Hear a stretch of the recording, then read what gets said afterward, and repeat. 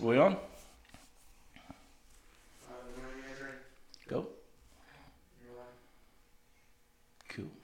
Give it a couple seconds. Get warmed up. We'll pass it into a couple groups. So how's your day been, Coach? Good. Awesome. Your brackets doing any good? Didn't do them.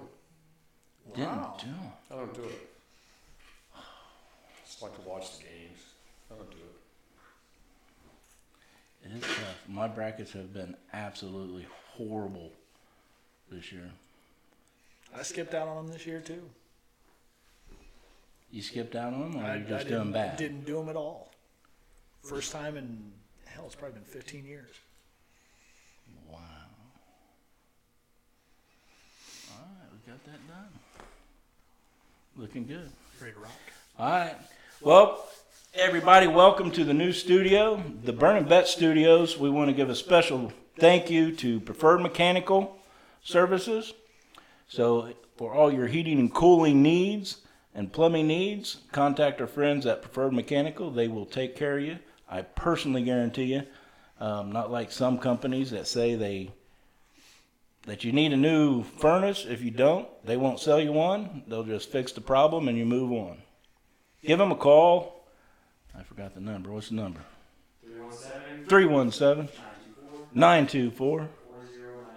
317-924-4098. Anyways, let's get on to the shows. On my left here, we got Coach Swoops. He's going to be the co-host of this show from now on until he fires himself, because I won't do it. Anyways, and on our right here, we got our special guest. He's a Plainfield High School Hall of Fame, IUPUI Hall of Famer, Broadcaster of the Year, IBCA Media Service Award winner, the IFCA News Media Award winner, IHSAA Distinguished Media Award winner, Indiana Sports Writer and Sportscaster Hall of Fame, and Indiana High School Athletic Association Hall of Famer,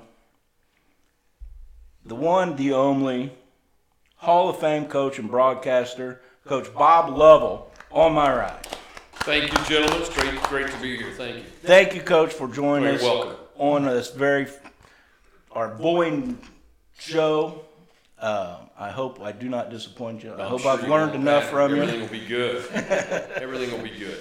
Anyways, we want to talk a little bit about some Colts football. Then we're going to get into some NCAA basketball. And then I got a not necessarily a trick question, but a question in high school basketball. Okay. So I hope I'll do my best. I know the state championships Right. are over. I went to a couple of them this year, and it's been a long time since I've been to Well, you picked a a good high year. school You picked a good year basketball to see game. basketball. It was just really fun. It was just Division 1A, but it was I was just Fun games. I was like a kid back in high school, you know, with the pom poms rooting on my Right. team. It was so much fun. I couldn't believe it'd been that long since I'd actually been Now to you high need to go school. back every year. Every year I got to go back. But anyways, my first question, since we're with a lot of Colts people that's watching us right now, what do you feel like is the Colts' number one need in the draft this year?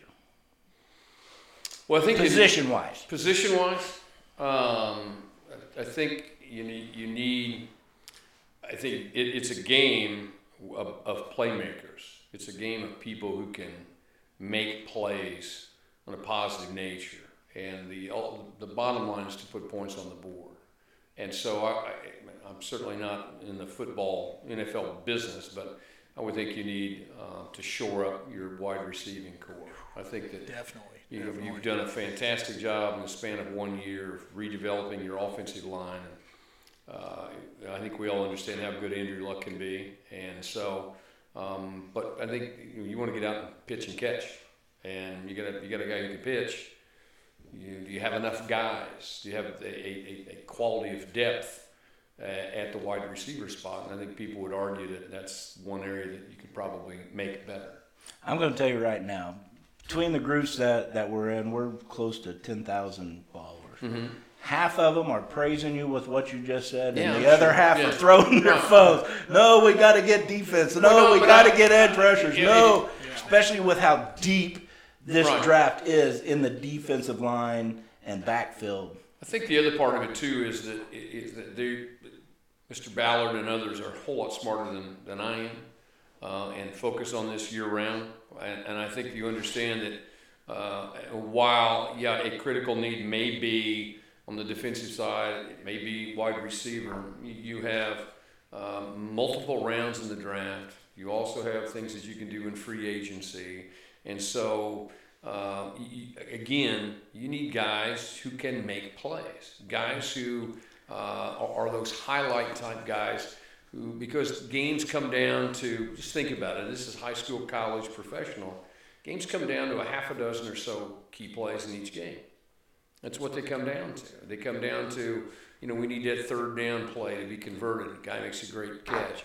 We need to get it. We need to pick up that extra couple yards. Guy makes a play. Defensively, the same thing. So, who are the guys who can help you in those half a dozen plays or so? Who are those disruptors? Who are those playmakers who can do the things that you need to do to win games? Because most of the games you play are going to be one possession type games, a field goal or a touchdown, and it comes down to special types of players. And if you think about looking at teams that win have more than one of those guys. They have a bunch of those guys on both sides of the football. And so while, you might say you need help at the wide receiver, you need help defensively, defensive backs, cover guys. I got all that. Remember that it's really hard to rework a roster in the span of 1 or 2 years. That's hard to do. That's very difficult to do. And so, part of your master plan you were able to execute a year ago. Now, the next phase of that master plan comes up this year. You still have another year. So, I don't doubt within the next 3 to 5 years, this is a team that legitimately contends. But, everybody wants, we're not a society, we're not a culture that has a lot of patience for anything, especially for our favorite team. We expect them to win and win now. And the reality of sports is that's not how it works. We got a guest coming in. We need an on-air sign. Yes, we do. Come on in, Gregory. We was just talking about you. Come on, stand by me and get on the camera. We'll introduce you. Ladies and gentlemen, this is Mr. Gregory Williamson. He is the owner of Preferred Mechanical, and he's one of our top sponsors for the studio and the show. Say hi, Gregory. Hello, everybody. And he's one hell of a Colts fan. Absolute biggest Colts fan I know. Exactly. Season ticket holder for 18 years. Good for you. Is that it? And a Pacer ticket holder, too.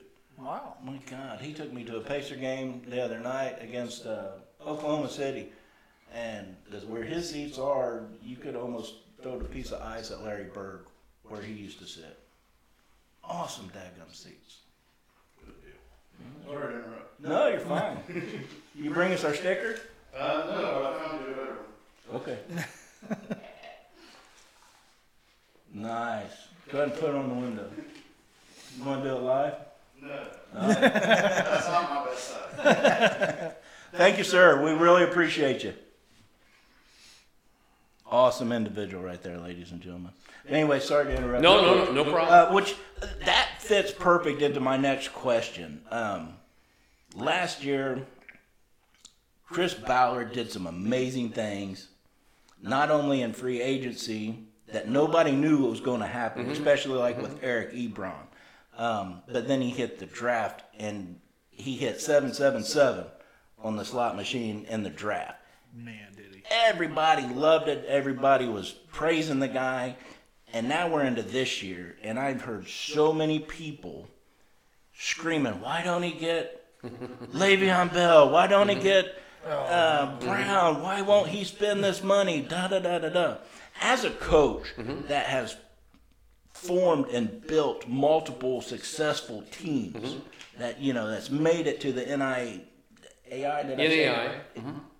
Sweet 16. You've had great success building a team. Right. Why won't he spend that money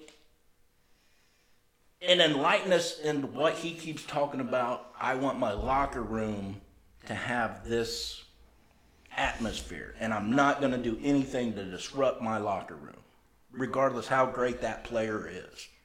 Can you enlighten us with that? Maybe shed a little bit of light Well, why he didn't go after Le'Veon Bell, why he didn't go after Brown. You said we needed a receiver. Brown's one of the best receivers I've ever seen. Right, I understand. Le'Veon, he's a running back and a receiver.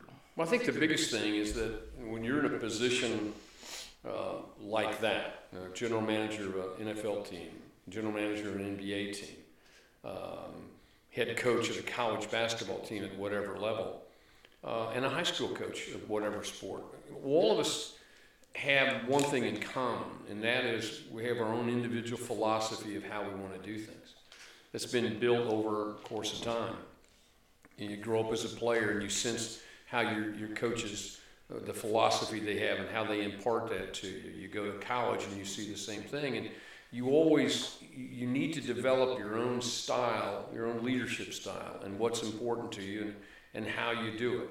I would tell you that when you're in a position where you spend more time with players than you do your family, one of the keys there is to make sure you have quality people. Because when you need people the most in that play, think back in the Super Bowl when the long pass from Brady to Gronkowski that he catches deep in the territory and allows them to score. Yeah. That again, I go back to that big play. When we have to execute the big play, having strong character, having strong beliefs in one another, believing in the overriding philosophy are more important than having that quality guy. Quality will win you some games. It'll take you to certain points. But to get you past that, I believe, and right or wrong, it's my own personal philosophy, you need quality players. And so I would not be the one who'd want to tell Chris Ballard how to run a football team. What I would say, though, is that he has a plan. He has an understanding of how to do this. Now, you talked about some of the players. Let's be honest. He got a little bit lucky. No one anticipated Eric Ebron was going to do what he did. I'm not sure Eric Ebron anticipated he'd do what he did. There's an element of luck involved in all of this. But I go back to an overriding philosophy of how you want to do it, of the kinds of people you want to have with you. And I know it's a trite, cliched phrase, but character does matter. It really, really, truly does matter. And I know fans want to win every game. I'd like for our teams, whatever franchises, I'd like for them to win and win with character. I'd feel much more because your friend just came in. He writes 2 heavy checks to people, and he wants to believe in the people he's writing those checks for, and how they behave on and off the field, the representation they make. Are they giving you literally your money's worth every time you go out and watch them? That's important to you, and so you do that. Le'Veon Bell plays for Le'Veon Bell. You want guys who want to play for one another. You want it because when you're in that huddle, if you're Brady or Gronkowski and those guys in that huddle at that time of the game, gentlemen, here's the play. We need a play. We need everyone. All 11 of us have to do exactly what we're supposed to do at that particular time, and everything is built for that moment. Do you have the right guys? And it's not always about talent. There's more to it than just talent. Is that an answer? Does that make sense? That is an awesome answer, Coach. I don't know how awesome it is. I just know that again, if you look back in seasons, you're going to look at throughout. I was a college basketball coach, and so we had like 30 games a year. But you're building to that one point to where you're in a playoff or a conference tournament or whatever it is you are. And when it all boils down to one stretch of time, one small slice of time, one play, 3 or 4 possessions in basketball, or whatever, it's all built up over the course of time. Is do we have the right people in the right places, and can they make the play? It's an interesting thing when you look at the dynamics of winning and losing. Losers like to come back and say, if we'd only shot better at the free throw line, if only we had made a couple more threes, and the winners go, we don't have to worry about that because we did. And we got a whole lot of people who want to worry about, if only if this or that, or the officials or the coach or this, that, and the other. It boils down to one simple little thing. You need to make plays. And making plays is not easy. It's not an easy thing to do. And the special people separate themselves from the others by their ability to make those kinds of plays when they need to make them. So that's an answer. Plus, the other, the easy answer is, look, you think you know more than Chris Ballard? Seriously. Oh, Please. Hey, You need to reevaluate. You need to reevaluate yourself temporarily because number one, you've never done it. Number two, people. That's the beauty of fans. They get excited and get invested in their teams. And they want to win. They want to win now. And if they don't, they're upset. I got all that. I understand all that. But in our culture now, we use the word process. Process is a word used over and over and over. And truly, there's a process. Look, there's a process in putting together the things you've done here. There was a process. And there were times along that timeline of the process where you thought, it's not going to happen. It's not going to work. I'm upset. I'm frustrated. Somebody said they're going to do this. They didn't do it. I thought this would work out. It didn't work out and all that. But the one thing you have to go back to over and over and over as a coach is you have to trust the process. You have to understand that the process is 2 steps forward, 1 step back, 1 step forward, 2 steps back. It's going to be that way no matter what you do. It's crazy. That's kind of how life is, to be honest with you. And it's just, sports is in some way a mirror on what the culture is all about. But you have to trust it, and you have to believe that if there's a problem and if the process needs to be adjusted and needs to be reevaluated, that the people in charge are going to make the proper decisions to reevaluate and readjust at a time when they need to be made. So I'm a fan like everybody else. I have faith that these guys know what they're doing. I think all of us would agree that we have much more faith in this iteration of the administration, so to speak, than the previous one. But Definitely. it's just one of those things right now that you have to trust the guys in charge. And look, there's so much time between now and when they report for camp. Okay, just relax a little bit. They just picked up that safety from Cleveland. You talked earlier about the positions. You started off with wide receiver. I had to come up with an answer. No, I was on and the spot. actually, that's I came up with an answer. Right? That's a great spot because that is a big need that the team has, and it's very obvious because everybody sees it. Well, if you look at that doesn't it's not a big glamour pick. We didn't go out and get the Corvette to go in the garage. We went out and got the Ford F-150 we needed to haul the furniture. This is a guy that's going to be good for the locker room. He's depth. I agree. And that matters. Man, I think the other thing, too, is, look, I'm a basketball coach by training. That's what I did most of my professional life. Need guys who can score. I always had a philosophy, again, it goes back to your philosophy about your process. So when I was recruiting, when I was coaching at Franklin College and at IUPUI, I looked for guys who could score at all 5 positions. Because my philosophy was, if you're not a threat to score, they don't have to guard you. Now we're trying to play 5-on-4 or 4-on-5. And so I want guys, do I need a post guy or a guard? I need guys who can score. I need guys who can knock down shots, right? Yeah. That's what I want. Can you do that? And so, points win the game. And so, again, it goes back to this. In football, it's similar. I need guys who can make those plays. Those guys, you got the quarterback. Now who can, because it's a passing league. We all know this. They pass the ball. So I'm not a genius at this, but if it's a passing game, we need someone who can throw it. We need someone who can catch it. And I got protection and defending and all that other stuff. But tell me what teams have gone and won championships who don't have a receiving corps who can make plays. Not many. Not many. Yeah. So, but you put me on the spot. First question put me on the spot, and I wasn't ready. And it was a beautiful answer because it's a long-winded answer. He went out in free agency and got a receiver from Carolina, Devin Funchess. Right. I hope I said that name. But you know what the biggest thing about and then he turned around and got Houston from Kansas City. Now you got your wide receiver. Now you got your edge rusher. Right. What else you gonna pick up in free agency? I think the biggest thing, though, when you're putting together, and again, I haven't done it. I've never put together an NFL roster, and I think so far at this point in my career, I'm probably not going to. But it's like anything else, especially in the NFL. The NFL is a game of attrition. People get hurt every week. Yeah. Your roster reshapes itself week, day by day by day, literally. And so the one thing you want to try to do, irrespective of particular needs or particular positions or what have you, is you want to try to get as on a 57 men, right? 57, 55 men, 52, whatever, isn't it? whatever the roster 52 is. on the final roster. How much quality depth do we have at every spot we have? And they do not have quality depth at wide receiver. No, not really. And that's one of the things they need. So, I mean, again, to put together a roster, to remake a roster and get the quality of depth, you can't do it in a year. You can't do it in 2 years. And so I would caution everybody, look, it's, again, part of the process to rebuild a team that had not been in the playoffs for the last 3 years. Well, and speaking of that quality of depth, Deion Kane. I mean, that comes up. Is he going to be part of that?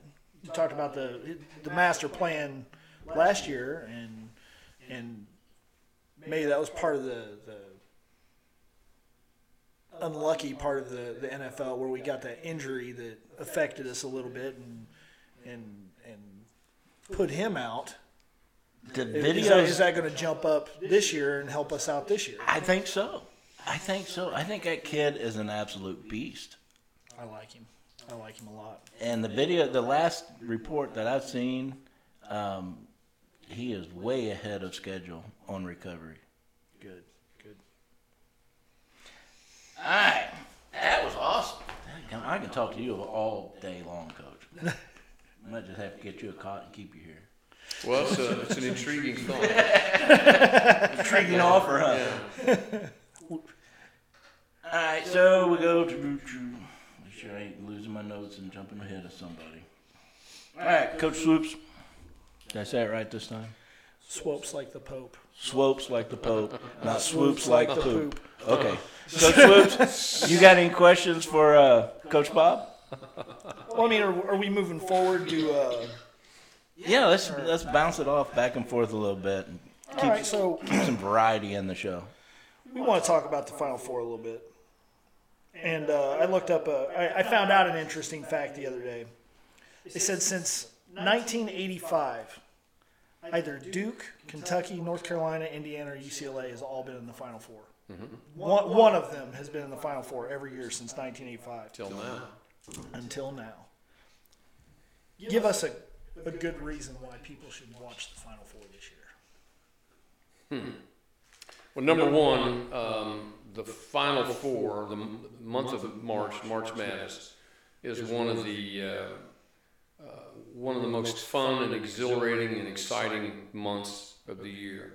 And granted, a number of these guys are looking at potential professional careers, but these are still people associated with campuses. I think when you look at fan bases in the NFL are rabid, but when you look at college campuses and their fan base, and the people who are going to be there watching those games, it's exciting. Secondly, I think you have four relatively evenly matched teams.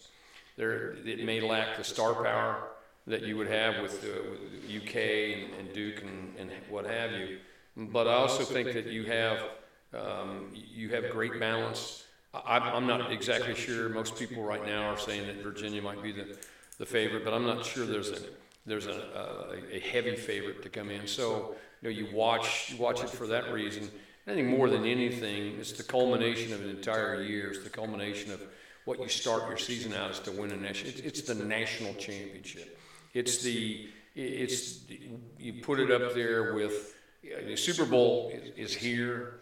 NBA Finals are here.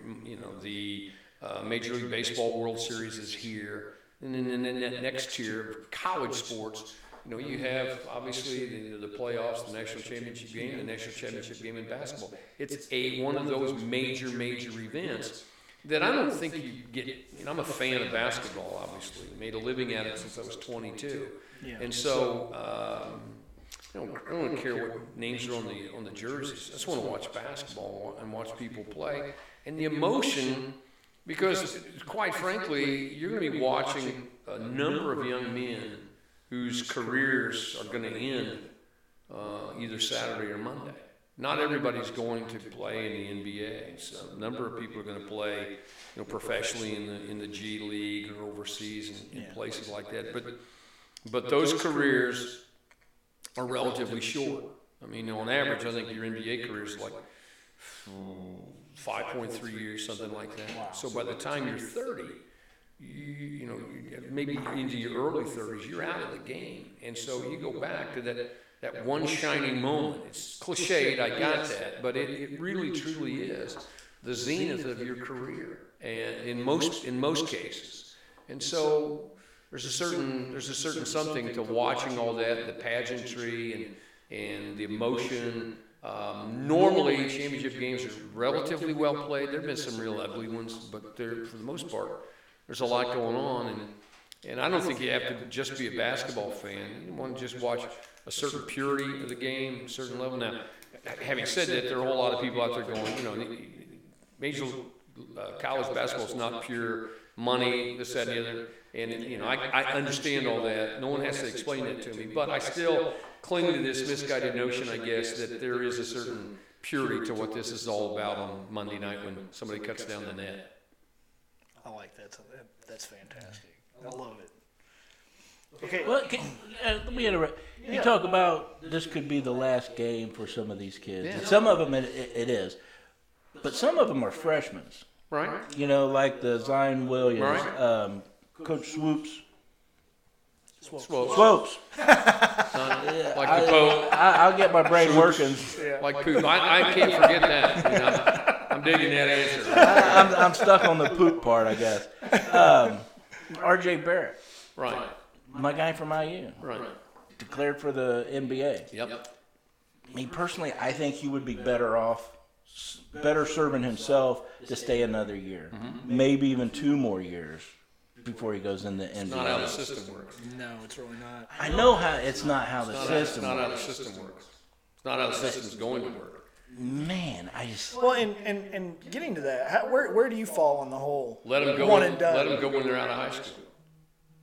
You want to roll the dice. Listen, you want to roll the dice coming out of high school. You think you're good enough to play with those guys? Go ahead and do it. We don't tell.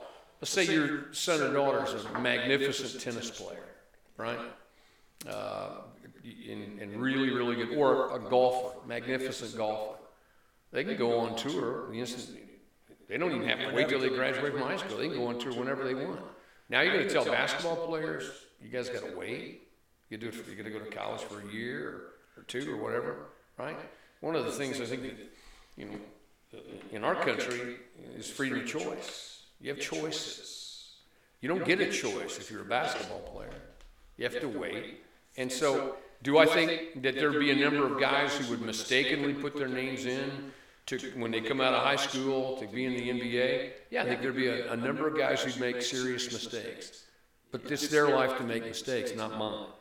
And I think you're going to see something in the future to where there's more emphasis on the G League for guys who aren't ready necessarily. So is Romeo Langford ready to play in the NBA? Absolutely not. Is R.J. Bannister ready to play in the NBA? Absolutely not. But these guys who are professionals at what they do are the best in the world at what they do in terms of evaluating talent, developing talent, and coaching talent. They say that Romeo Langford is a top 15 pick. You smarter than those guys? I'm not going to question it. Seriously. These guys know how to develop talent. We don't. And so the idea is that is not about where you. It's not that classic snapshot in time where you look at him right now. Nobody's ready to go to the NBA right now. Yeah. Zion Williamson will struggle in the NBA. It's going to happen. But when I look at Romeo Langford at 6'5", with the body and the quickness and the skills that he has, in 3 to 5 years, can he make a significant contribution on an NBA roster? Absolutely. So they're going to roll the dice, and they're going to offer a 3-year contract, and at the end of that 3-year contract, did you progress like we thought you would? If you did, we're going to keep you and re-sign you, and if you didn't, we're not going to re-sign you. And now, that's the process. That's how it goes. So, look, I coached for 21 years, and everyone I knew, my family, my friends, my players, the administration, criticized everything I did. That's the nature of being a coach.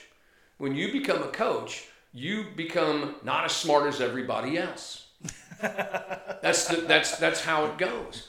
But the one thing you have to do is trust the process, trust the philosophy, because it's one of the few professions I know where everybody's smarter than you. Okay? And these guys in this business, this is what they trained their entire lives for. It's what they live for. It's what they do.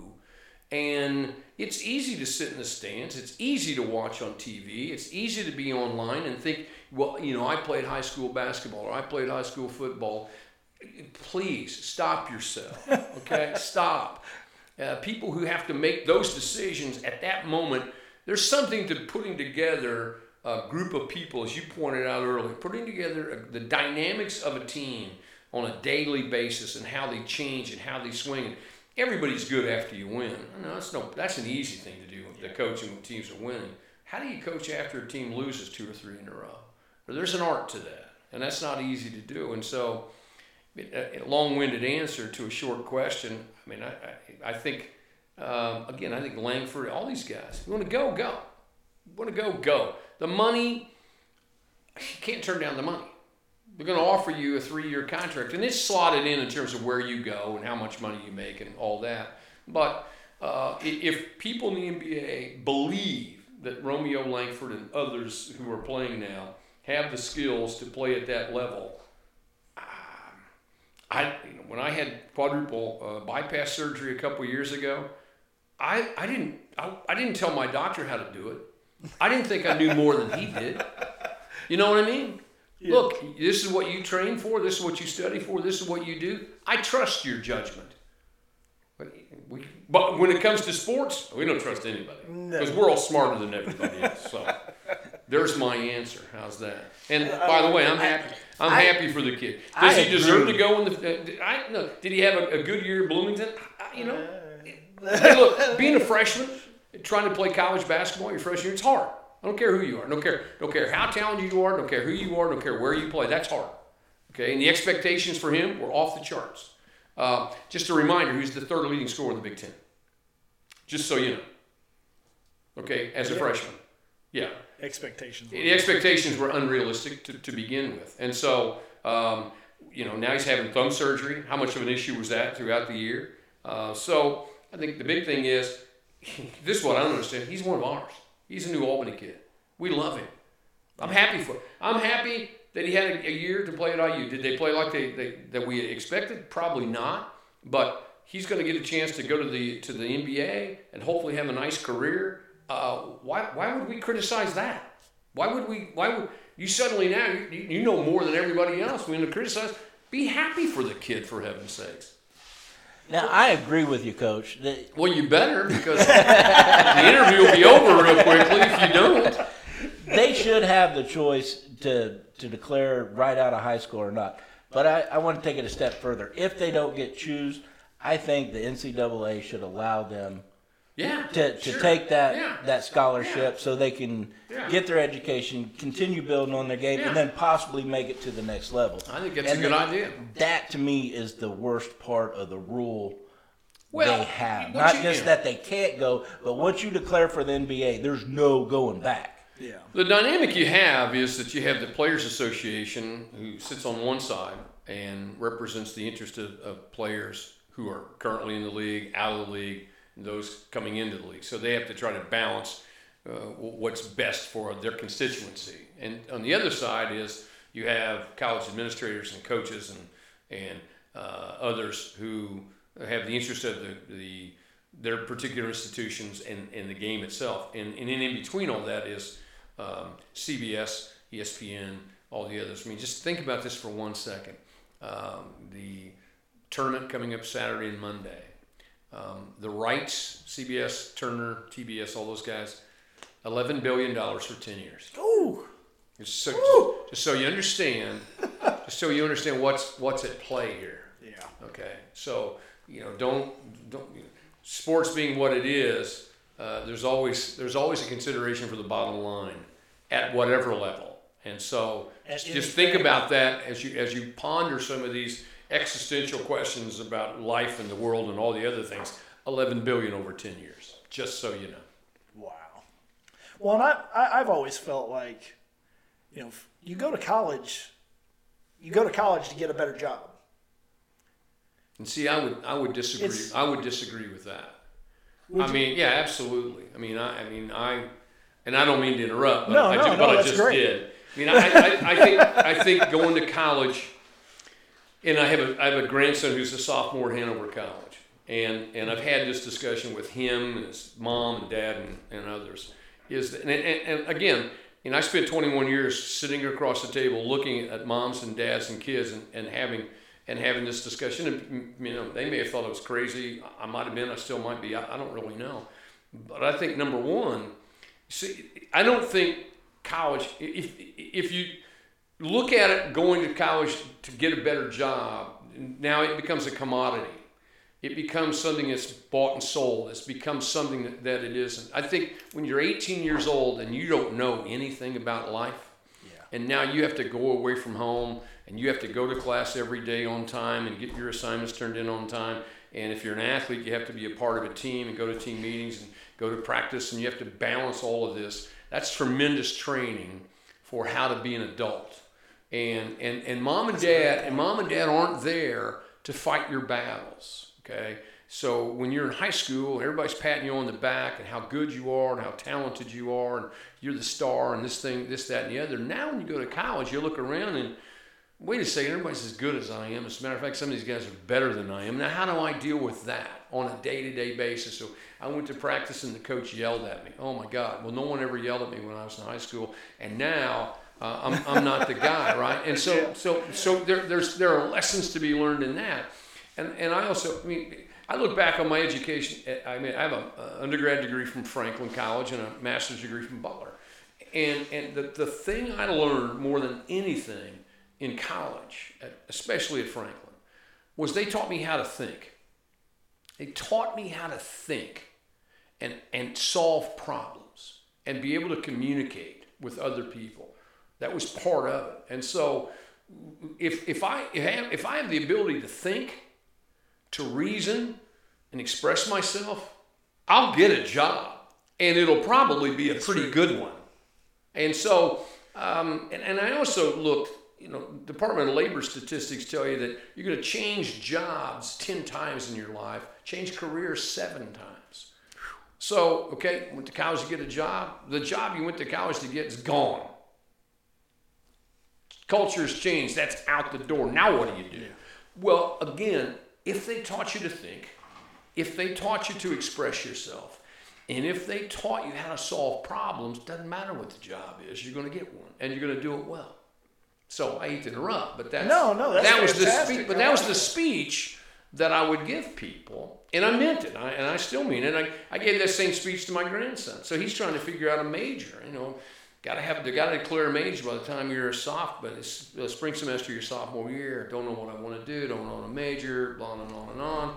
And so my daughter, what do you think? You know what? If I were him, I was an English major. I said, I think in English. I like being an English major. Again, I learned a lot of things. Learned how to do some things. Oh my God! I said, or he could be a philosophy major. Oh my goodness, you thought I had shot someone. You thought I had committed a felony, right? And I said, well, let me tell you what. Again, I go back to this. He'll learn how to think. He'll learn how to solve problems. And whatever area he chooses to go into, that's a lifetime skill that you can't take away. He chose to become a communications major, and I tried to talk him out of it since I'm kind of in the business. But again, I think there are different reasons for different people to go to college, and there are a whole lot of people who do exactly what you're talking about. For example, if you want to be an accountant, okay, you need to go to college. Yeah. Okay. If you want to be an engineer, probably need to go to college. Those kinds of things. However, I do believe strongly that college is not for everyone, and there are things that. But I would say that there are certain areas in your life where having an undergraduate degree is not enough. The smartest thing I ever did in my professional career was get a master's degree, because the doors that opened up for me in coaching, the doors that opened up for me afterwards would never have opened without a master's degree. Never would have happened to me. Smartest, I don't know that I've done a lot of smart things in my life, but that was one of the smartest things I did. So just with your raw talent and knowledge of the game, You don't think you would have got athletic director at IUPUI? No, I never was. No, because head of the Verizon League no. at one point. In Well, your career? again, I mean, look, I've been the luckiest guy in terms of jobs. The jobs that I've had, I didn't apply for. I didn't apply for any of those jobs. Just someone knows someone makes a phone call, and this, that, and the other. But I was a reluctant administrator. In the 10 years I was the AD at IUPUI, I mean, it was basically, you can't coach basketball unless you're the athletic director. The job is, the title is athletic director / basketball coach, and you can't separate them. And so, okay, well, I'm an AD now. I didn't necessarily want to be. Once I did it, I enjoyed it. I enjoyed the relationships with people, and I enjoyed being part of some really special things that happened on campus. But if you ask me today, I mean, hey, would you like to go back and be an athletic director? No, not at all. Not at all. I mean, the job with the Horizon League, I was the director of basketball operations. I was the senior associate commissioner for external affairs, and I had administrative control over basketball and all things that touched it: communications, sales, media, referees, scheduling, all those kinds of things. It's a big time job. It's a really neat job. One of the neatest jobs I ever had. And again, I didn't think of myself as a particularly an administrator. I thought of myself as a facilitator more than anything. Is to try to, the job, the task they gave me was make the basketball product in the Horizon League better. Well, that's a pretty wide-ranging charge, so to speak. And so how do you do that? Well, not a lot of things you can do, but what we were able to do, I think we did pretty well. But I mean, to go back, I wanted to be a basketball coach. I didn't want to be an administrator. I wanted to be a high school basketball coach. That was what I wanted to do with my life. And something here, something there. I started out as an assistant at Franklin College, where I played, and was lucky to become the head coach when I was 26, and lucky to have some really good teams, and then move on to IUPUI, and that else. Google it and read it. And I don't need to go through it all, but things. I've been lucky because the things I've done have led to other things, and I've had an interesting career in sports. I'd say that.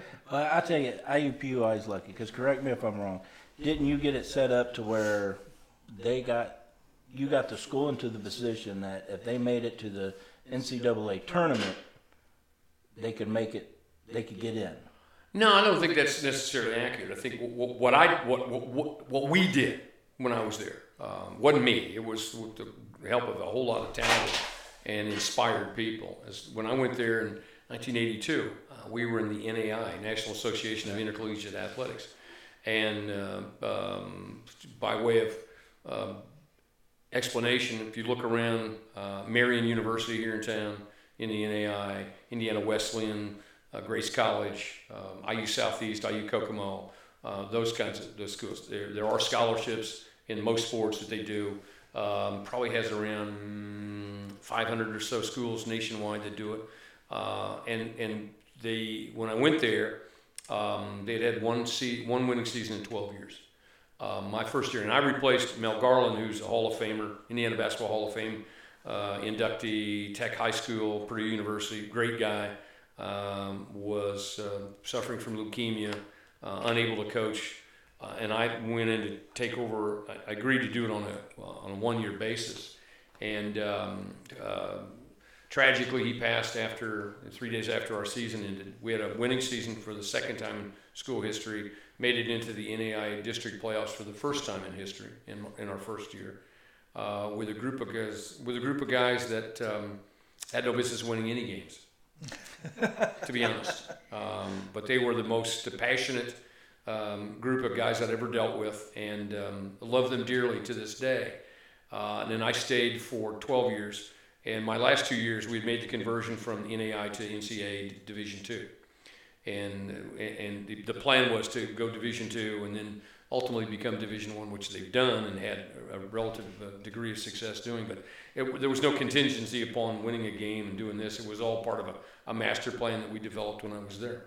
The process. Yeah, it was. But again, there was a process, and I think that developing, coming up with an idea for what the process should look like was not an easy thing to do. It's a unique campus. for a lot of reasons. But the vision we had was, I think, the right one, and I think it's being borne out in the success that they've had. They joined the Horizon League a year ago. Their women's soccer team won the Horizon League championship a year ago. They've had great success across the board. It's a broad-based program and has a lot of success. And the thing I'm proudest of is the fact that academically, that's one of the, in terms of athletic department and the academic success of their student athletes, they're one of the best programs in the United States, in the entire country. And it's a message that we don't necessarily deliver like we should. But those kids are truly student athletes in the strictest sense of the word. They really are. And I'm enormously proud to be a part of that. And I mean, I'm on the athletic advisory board. They were kind enough. They called me 3 years ago and asked if they could name an award after me. And I said, no, I mean, absolutely not. That's no look. You're not naming an award after me. I didn't do anything to deserve to have an award. I just, I was, wow. Well, no, I mean, at this stage of my life, I think I'm able to look at athletics or just in general. Look, I was given a task of directing a basketball team in an athletic program, and it wasn't my program, it was our program. And I think you realize at this stage of your life, you're given an opportunity to be a steward of that particular program. And you're gonna have a finite amount of time to do it. And what you want to do when you're at the end of it is you want to make sure that it's better when you leave than when you got there. And I take great pride on the fact that it's better now than when I got there. And again, a whole lot of people did a whole lot of great things to make that happen. I was part of it, but it wasn't just me, and so they want to name this award. I said, geez, that's embarrassing, to be honest. I mean, come on. So they gave me a choice, and I decided, so they'll make this award. Last year was the first year they did it, and it's coming up later this month at a senior banquet for their athletes. It's the Bob Lovell Service Award, because I started a community service aspect. If you were going to get a scholarship from us, you had to be involved in community service. There's just no ifs, ands, or buts. You don't want to do it, we'll replace you. We're good with it. We'll fund. And that meant, so we had our guys volunteered at elementary school in Indianapolis, and you had to put 2 hours of work in each week to satisfy the requirements for what we wanted you to do. And we were way out in front of it. We were doing this in the 80s, 1980s, in terms of community service. And so I was really proud of that. Still am proud of that, and embarrassed that they give an award after me, but I'm not going to turn it down, for heaven's sakes. That is awesome. I would think it would be called My Guy Award. It's bad enough to have my name on it. So hearing we're stories that Coach tells, he's like, yeah, that's my guy. That's my guy. Well, and when he talks about a lot of guys, his previous players and things like that, you just see him light up, and I'm like, man, what do I got to do to be his guy? Yeah, but you know what? I mean, think about this. My last summer before, my Franklin College guys, we had a reunion. We had NAI teams that went to the national tournament in 76, 78, and 80. We were on a really nice run. I was an assistant in 76, head coach in 78, head coach in 80. Our 80 team went to the Sweet 16. And so we have a reunion. We met in Speedway, and it was really neat. It was emotional because our daughter Stephanie grew up with those guys. So here she is, a little elementary school girl, and Daddy somehow forgets to go pick her up after school, right? Because Dad's coaching basketball and baseball and got a few things to do. So call one of my players, hey, do me a favor, go over to Webb Elementary and pick up Steph. And so these are her brothers. These are guys that she grew up with. These are guys that to this day really are part of our family. I mean, I think of them as sons. Steph thinks of them as brothers. And this was a 40 year reunion. And to this day, those guys are still incredibly important parts of our family. And I miss that about coaching, but that's how it's supposed to be. That's what you get into it for. And we, and along the way, again, I go back to this whole character thing. Those guys won a lot of games because they were good guys, really good. Now, they had their share of fun, and they weren't angels by any stretch. But, in their core, They were tremendously talented, and in their hearts, they're really, really good people. And we come full circle. Yeah, kind of. Yeah, sort of. Yeah, it's funny you mentioned Stephanie. A couple of days ago, we got everything hooked up in here, and my daughter was in that back room with her German Shepherd puppy, and, Right. and we're actually doing live, Right. And we're testing all the equipment, and she's back there dancing, Right. and I don't even see it until I go home later Right, and right. I watch the video. She holds her dog up, and, Got it. and I'm like, That's good stuff. This is why I do what I Our do. daughter had a German Shepherd. We had a German Shepherd when our daughter was a little girl. She's Yeah. happy, she's fun, Right. she's having fun with me now, and that's why I do everything I do, just to provide my family, not with all the glitz and glamour Right. of life, but provide them happiness and enjoyment. And it Nothing just, wrong with that. You mentioned that about Stephanie and how she grew up with a lot of your Well, she players grew and up. things like She that. grew up having 15 older brothers from the time she was. How old she would have been 7, I think, 7 or 8 when I took the job there. So, so from the time she's 8 years old, and then when I took the IUPUI job, that first 2 or 3 years, those guys were her brothers, and then it evolved into where when she went to school at IUPUI, she was a cheerleader, and so they were her friends. So it evolved from being brothers at the beginning of her life until lifelong friends, and those are some tremendously strong bonds that we all have, and thankful that we do. That's awesome. You can't predict that in your life. No, you just gotta hope you accept get a it as chance to do it. blessing, Yeah, you hope you get a chance to do it. Yeah. For sure. Okay. Why do you keep laughing at me? No, I'm not laughing at Something you. hanging out my nose? No. Okay. Well, let's bring it back around, I guess. All right, so we're talking about the NCAA tournament this year, and you brought up Virginia earlier. Mm-hmm. So last year they lost in the first round. Mm-hmm. Is it finally time to start trusting them? Well, you trust them last year. You know, they at some point 16 is going to beat 1. Yeah. Seriously. Law of averages, right? You would think. I think what it is a testament to their toughness as a group, toughness individually, what great coaching they have, what great character they have. When you talk about full circle, you don't do what these guys have done without having character. I had a chance to coach against his father in the 1985 NAI national tournament. Dick Bennett was the coach at UW Stevens Point, and this was my first championship team at IUPUI. And we played them in the first round. They were ranked number 2. Terry Porter, their star player, had a 13-year NBA career. Oh, he was horrible. And you know what? We were down 4 at the half, down 4 with about 2.5 minutes to play. Sold out Kemper Arena, first game of the night session, 15,000 people. It was insane. And Porter just made a few plays at the end, and we ended up losing by 10. But it's for me to see his dad and see Tony Bennett do what he's doing, and the way they play, the way they approach it. That's good. You love it. The Kyle Guys, a local kid having great success. They are. I think people pick them right now as the favorite. If you have to have a favorite, it's them or Michigan State. Yeah. You kind of wish Virginia would shoot it a little bit better, but I think they shoot it well enough. But the big thing they do is they defend you. It's hard to score against them. But you have to do what Purdue did, and that was have one of those nights that Carson Edwards had. Few, if any, players have ever had that kind of game against a Tony Bennett coach team.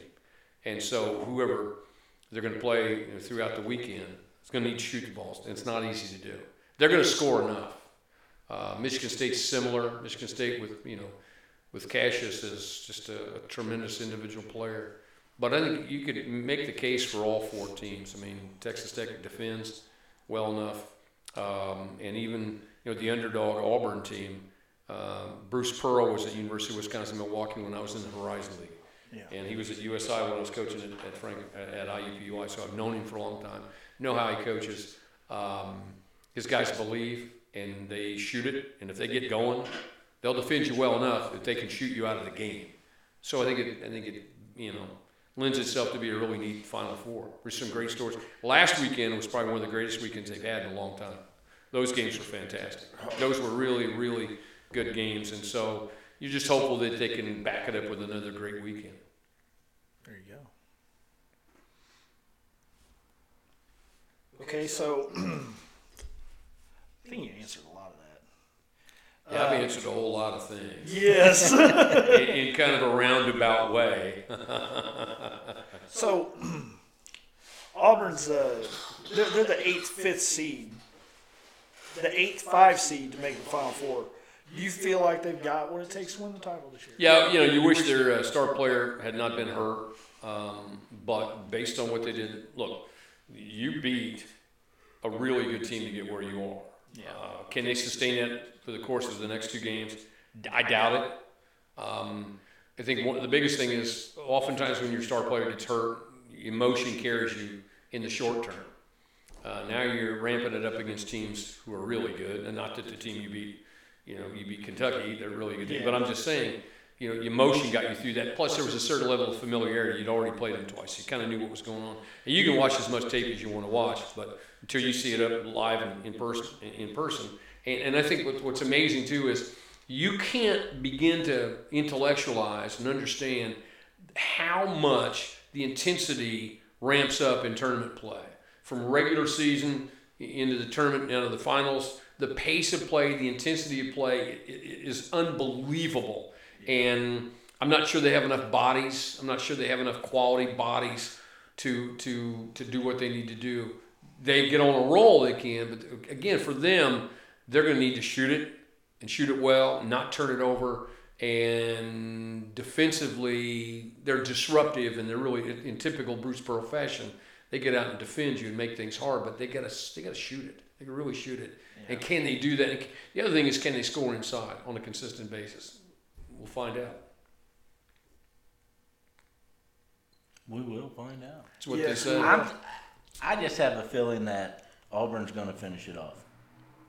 I don't know why. I can't. There's no logic behind this. Anything. It's just a gut feeling that there's an app you can get that might help you figure out if you want to back that up, right? Really? What app would that be? That would be burning bad. I got to tell you, just as an aside, I'm going to keep and play that over and over and over on social media. I want you to know that. Well, but in the effort of full disclosure, I mean, what people don't know is I had Patrick in a couple classes at IUPUI. And developed a relationship with him. I'm enormously proud of what you've been able to do. Is to take an idea, and it's hard. A lot of people have ideas that never come to fruition, and you've had an idea at great personal expense, a lot of effort, a lot of things go into it, and to see it come to fruition, I'm just so enormously proud of what you've done and happy for you. And I hope it continues to go and get better and better. And you've nurtured it. It's like your own child. You've helped it come along. It's been up, it's been down, it's been up, it's been down, and now it's on that arc, as we like to say, going in a positive direction. And I'm really happy for you and proud of what you've done. Thank you, Coach. That means the world to me. No, you're welcome. Absolutely. You're welcome. This man's put in a lot of hard work. I have, since we've met. And you told me you were quit cussing the first time in your class. I have nothing but respect for you. It's a small thing. And being ex-military, a lot of times it just slips out. It's never meant disrespectfully, but it sure comes out too much. I will say. Well, you're welcome. Getting to know you and find your passion is as warming as it is, especially when teaching, and being an older student, going back to college around all these it's tough young to do. kids. It's real tough, but you brought so much fun atmosphere into that class. Thank you. I had an absolute ball. I will take that class every semester for the rest of my life. Yeah, I'm going to do it for another couple of years, I think. I mean, I'm not getting any younger. But I still enjoy it. The big thing about it, and I taught a class earlier today, I enjoy being around the students. I always have. And it's cliched, but it brings me joy to do that. And to know that you're, you think back in your lives, you're not clearly as old as I am, maybe not even collectively as old as I am. But the big thing is you can go back in your lives, and aside from your parents and maybe some family members, I mean, every one of us, I think, would look to a teacher or a coach as being one of the most influential persons in our lives. And I just hope in some small way I've done what I was supposed to do. Absolutely. You've done more than what you're supposed to do. Let's hope. More than what you're supposed to do. I like it. Like I said, not only did you teach me in college and I had so much fun and this and that, I've reached out to you outside of college. Right. I've asked for mentorship, Right. Because I know about your Indiana Sports Talk, the radio Right. show that you have. Right. I know. Oh, that little radio show? Yeah, just that little one that's syndicated, just a little one. Right. And I know how busy you are with everything that Oh, you not and that you're still busy. calling IUPUI games. I do, yeah. How many IU games have you called here recently? Well, I did the, Greg Rakestraw and I do the IUPUI home game schedule, which is really fun. I do it at the Indiana Farmers Coliseum. I do a high school game on the weekends for 1070 The Fan, for whom I work. I work for Emmis Communications. And then I do the state finals, girls and boys basketball. I did 1A, 2A games on boys and girls on the IHS8 television network, and then did the 3A games on the radio network. And I think I'm going to do the baseball. I'm going to do Friday. I think the Saturday morning session of the baseball championships, whoever's playing. I think I'm scheduled to do that. I like doing it. I like doing all that. But look, Indiana Sports Talk I've done for 25 years. And I can appreciate what you do, because when we started Indiana Sports Talk in August of 1994, it was an idea. It's never been done. To do a syndicated, and by syndicated I mean multiple stations around the state taking the same show. It's the only one in the state. And it was an idea. We had no idea it would work. Seemed like a good idea. Had no idea, had no research, had no data. In many respects, just like when you started Burn Bet, you had an idea, but you didn't really know what was going to happen. We got lucky in a number of respects, and just stayed the course, followed the process. There's a certain symmetry to all of this, if you will. And 25 years later, we're still on. Most listened to sports talk show in the state's history. I'd like to tell you where you can find it. I always tell people, jump in your car, hit scan, you'll find it. Friday and Saturday night, it's hard to get away from. And, we end up having at the end of the week between 200 and 250,000 people listen. And it's about high school and college sports for the most part, because I like the passion. I like that. And I think that our show, which is different than others, in that I'm a coach, so I don't criticize coaches. I don't criticize players. Ours is all about information and scores and how games are won and this, that, and the other. And the idea is when you listen, however long, 5 minutes, 10 minutes, 20 minutes, when you heard some really neat stories about neat things that our kids around the state did on a Friday and Saturday night. And that's been the mission of the show, and proud of what we've done. And it doesn't upset you. Well, you'd be surprised the number of people who criticize what I do. What you talk about, you hear some other shows, and you looking at or hearing these people, and they're speaking all this negative, and it affects you when people speak like that, regardless if you agree with them or not. Look, I go back, especially if not. I go back to the statement I made earlier about everybody knows more than you do as a coach. But here's the thing: when we started it, I said I wasn't going to criticize coaches because I've been criticized, and I know how that. We're used to it. Your 7-year-old, 8-year-old daughter's not used to hear what a bum her father is. Your wife's not used to. She got used to hearing what a bum her husband was. And you forget that the people you're criticizing and talking about getting fired and do this, that, and the other, they're humans. They do this because they have a passion for it. They have families who are affected by that, and you're not going to storm into your dentist office and scream at him and yell at him for what an idiot he is because he didn't do this, didn't do that right. You don't know more than he does. And so I would just ask people to be just a little nicer. And here you are. Again, it's not just coaches. It's, people. Romeo Langford's, 18, 19 years old? Listen to this guy get criticized. Oh. Are you joking? Seriously. You better have some tough skin when you get to this level, for sure. And when did we become this way? That our big thing is now we're going to criticize everybody, And so when we did the show, and we continue to do the show, I don't criticize. I'm not doing it. You want to hear opinions and criticisms, don't listen to my show. Please don't. You can go someplace else. I'm good with it. I'll be fine. Now, you want to hear about good things that high school kids on the courts and the fields did, you're in the right spot. But if you want to hear me criticize a coach, it's not happening. Not going to happen. I'll stop doing it before I do that. Yeah, and that just exactly what I was saying. Everything that you do on a daily basis, you know, you've never not returned a text. Oh, you've never not had I'm a little slow. You've never not, you know, met me for lunch. I'm a little slow at it. Well, he's to buying. answer my question, or you know, to keep coaching right. along right. on this trail, because setting this podcast up and this studio right. up, everything I do funnels people to the app. That's the idea. Without a doubt. Right.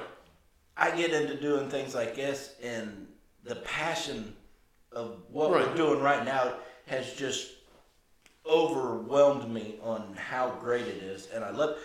But I've never done this before. I have absolutely no clue. And when that camera gets shut off, the first thing I'm going to ask you is how'd I do, Coach? Well, before you coaching me before up it gets more. shut off, you did great. I think what people are looking for is authenticity, is sincerity. They're not looking for hype. They're not looking for glitz. They're looking for somebody they can trust. You know, I mean, seriously, at the end of the day, do they trust you? Are you sincere? Are you genuine? And the message, you can deliver the message and change your message from day to day and whatever you do, but you can't change who you are, and who you are comes through in the broadcast. And you know, that's the big thing, is the advice people give you all the time: be yourself, be you, and don't try to be something you're not. This is, you know, you have a certain, you've carved out a certain space in what you're doing, and I wouldn't advise you to do anything other than what you're doing. And you've done great. Thank you. I liked your choice of guest on your first time too. Boom, nailed it, baby. I'm not disappointed in that. I mean, it shows a certain wisdom. Now, Coach Swoops over here, I hear him asking you questions. I feel like he's just a natural behind that mic. It's pretty good. And I'm Well, struggling. you know what? I feel nervous. What's little ham-handed here. I'm still shaking. What's impressive for me is that you guys have, you have questions. You've got, you've written them out. You've done your homework and all that stuff. Can I tell you a secret? Please. I work without notes. Always have. Gone. No, I mean, it's just, but when I first got started, I used notes, and then what I found was it sounded like I was reading a question. And so I decided, okay, and again, I don't have a difficult time talking. I'm okay with it. But and I've done it for a long time. But I have in my mind some things that I want to ask. And I think the other thing that you guys have done well is, look, there's an art to interview people. It's not an easy thing to do, but what you do and what you guys have done, the biggest thing to interviewing anybody is listen to what they're saying. Be a listener, be a good listener, and ask follow-up questions. And the other thing about it too is one of my pet peeves about colleagues, not just not here locally, but around the country. Interviewers tend to ask a question, and in the middle of that question, pontificate for a minute or 2 minutes about certain things, and then come back and ask that question again, and give their guest very little time to answer. Well, I joke about this all the time. I don't get paid by the word. I don't get, I don't like to pontificate. I don't like to express opinions. If I have a guest, I want to hear from my guest. I want them to talk, not me. And that's what you guys have done and done well. So I appreciate the opportunity. I really do. Any chance I can get to spend time with you. Feedback. And then the other thing, it's always good to get out and promote Indiana Sports Talk. And I'm sure there are some people who haven't listened. I can't believe it. But if you haven't, you just need to go Friday night, Saturday night, 9:30 to midnight, and you'll find it. It's out there. I like it. I think FM is 93.1. No, it's 107.5 here locally. 107.5, 1070 The Fan, and 93.1 WIBC. The MS Communications stations it carries, and then literally outside the state, it's go to IndianaSportsTalk.com. Check out the affiliate page. It's easy. And again, the easiest thing to do, get in your car on Friday and Saturday night, hit scan. You're there, you can't get away from it. You can literally come from Chicago all the way down to Cincinnati, and you're not going to miss us. You need an app for your show. Probably do. That's I know a guy, Coach. That's I just focus on talking. Fantastic. Thank you for having me, fellas. Appreciate you. Thank you. One more? I want to throw you. All right. Franklin Central. Yeah. Picked up a new coach. Yeah. Chris Byers. from Right. Warren Central. Right. What does Franklin Central fans have to look forward to? What's in store for them with Coach Chris Byers? Well, Coach Byers is one of the great guys in the business. He's a tremendous teacher of the game, tremendous motivator of young people. His teams are disciplined. They're mentally tough. They're going to guard you from the time you walk in the gymnasium. They're going to share the basketball. And you say it as a coach, you want your kids to play hard. His kids will play hard on every possession, the entire 32 minutes.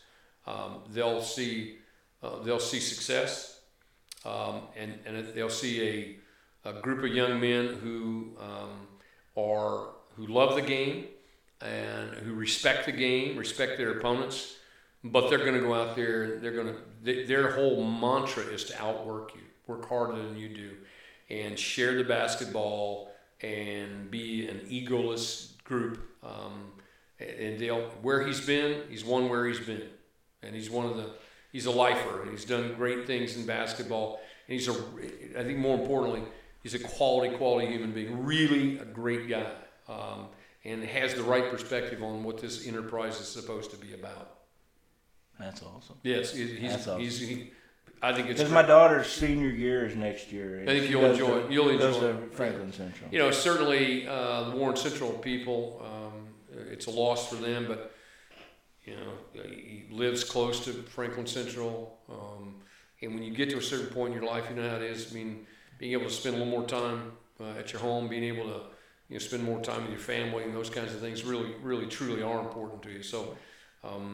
I was surprised because he had a great setup, a great group of guys at Warren, but very successful there. But when you look at it, it makes sense, and I have no doubt that they'll be very successful. John Rocky had a great run too, and then he has a young group this last year that kind of fell in hard times, and I was surprised that they made that move. But clearly, their support, they're quality kids out there, and so they'll be successful. Awesome. Now, I meant to bring this up to you earlier, and if you're in a hurry, we'll shut this down. I need to get home by midnight, Okay, you're good then. Coach Izzo in the tournament. Mm-hmm. I forget the kid's name. Aaron Henry. Yeah. But from Ben Davis. To me, he went out on that floor and he was coaching that kid. Yeah, he was bringing something out of that kid. Yeah, he was You really coaching. You could look at it that way, yeah. that kid was not good. He was coaching him up, yeah. And to me, that's what a coach is supposed to do when he needs to do it. Yeah. And a lot of people went nuts over it, thinking Right. Coach Izzo was a monster and da-da-da. I wouldn't look, if my son was about to go play basketball, I see a coach like Izzo. Right. He's doing that because he's going to bring the best out of that player. And if that player wants to win, he wants you to bring the best out of him anyways. I don't remember too many times where Coach Wade didn't grab my face mask and shake the fire out of me and get me more fired up than I ever have been before in my life. I never once hated him for it. I never once thought he'd done me wrong. He brought me from a point to where I wasn't focusing to a point where I was an absolute monster. Unfreaking stoppable. He brought that out of me. And it took a little bit. Mm-hmm. And it took a little bit of yelling at me. It took a little bit of shaking my helmet. And what I saw Coach Izzo doing was being a coach. And I would want my kid to play for a coach like that. I would want my kid to play for a coach like Bob Knight. I don't want somebody to coddle my kid. I want somebody to coach them and bring the best out of them. So I think with Coach Izzo, though, I think his guys love him. I mean, almost to a man. they would all tell you that the greatest 4 years or 2 years or however many years they were there of their life was being with him and learning those lessons and doing those things. You know, it's called on national TV at a particular point in the game, and it's kind of hard to, you know, when the camera's zooming in on you screaming at your player, it's kind of hard to kind of get away from it, right? Yeah. And in this day and age in our culture, we don't like criticism, but I would think what people don't understand is, number one, that's happened in practice, and number two, Aaron Henry played. Speaking of Franklin Central, Mark James was his high school coach, and Mark James was a demanding coach when he coached him at Ben Davis. And so Aaron is a strong-willed guy, strong-minded guy, and who would tell you that, you know, he had it coming, I suppose. And I think he'd also tell you that as soon as the game was over in the locker room, those two were hugging and telling each other how much they loved each other. And so for those who criticize, again, criticize all you want, know all the details, understand the backstory before you criticize and think about it. Was it difficult to watch? Yeah, for some people it's difficult to watch, but again, when you're playing at the highest level of athletics, it's emotional on both sides, and you know, sometimes you do things that you wish you hadn't done it, or the manner in which you did it, but at the core of all this is, here's a guy who, as you point out, trying to motivate a young man because he cares about him, cares about what's going on. And I will tell you that when Aaron Henry leaves, whenever his time at Michigan State is over, he'll look back, and the one guy he'll tell you in his life was the most instrumental in his career was Coach Izzo. Hands down, that's what they all say. Coach, we got somebody on Facebook. They want to know who's better, LeBron James or Michael Jordan? Jordan. All right, there you go, Mr. Zach. Quick answer. Easy, to me, that's easy. Well, Me it's an easy answer. Jordan never took a day off, never took a play off. You know, didn't do any What's of that load stuff. management? And played Yeah, defense. and yeah, it's interesting. You know, load management when I was younger was called resting, Yes. and so you know, to me, it's I have nothing against LeBron. He's a tremendous player, but frankly, you know, the argument to best of all time. Why would you not answer this question? What's the criteria for determining best of all time? Tell me what the criteria is. Is it championships? Championships? Is that the criteria? Okay, then the best of all time is Bill Russell. There you go. 11 championships. End of story. Stop the discussion. So tell me what we're talking about. You know, is Jordan better than LeBron? Yeah, I guess so. Not necessarily because of championships, but I just think he was a better player. And LeBron's done amazing things where he's been. You know, the LA thing obviously is pretty well documented, but if I had to pick between the two, who I thought was best, I'd pick Jordan. But I'm kind of old school. I look at it. Don't feel Look, bad. this hair is my actual hair color. Don't feel so I guilty am for old school. If you take LeBron and you put him in Michael Jordan's era, how successful would he be? I have no idea.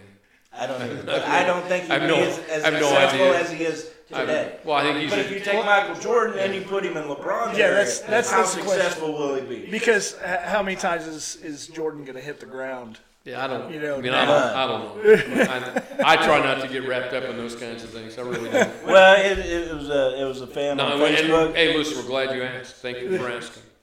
Coach Swoops, you got anything else you want to bring out to Coach? No, I just like to express my gratitude.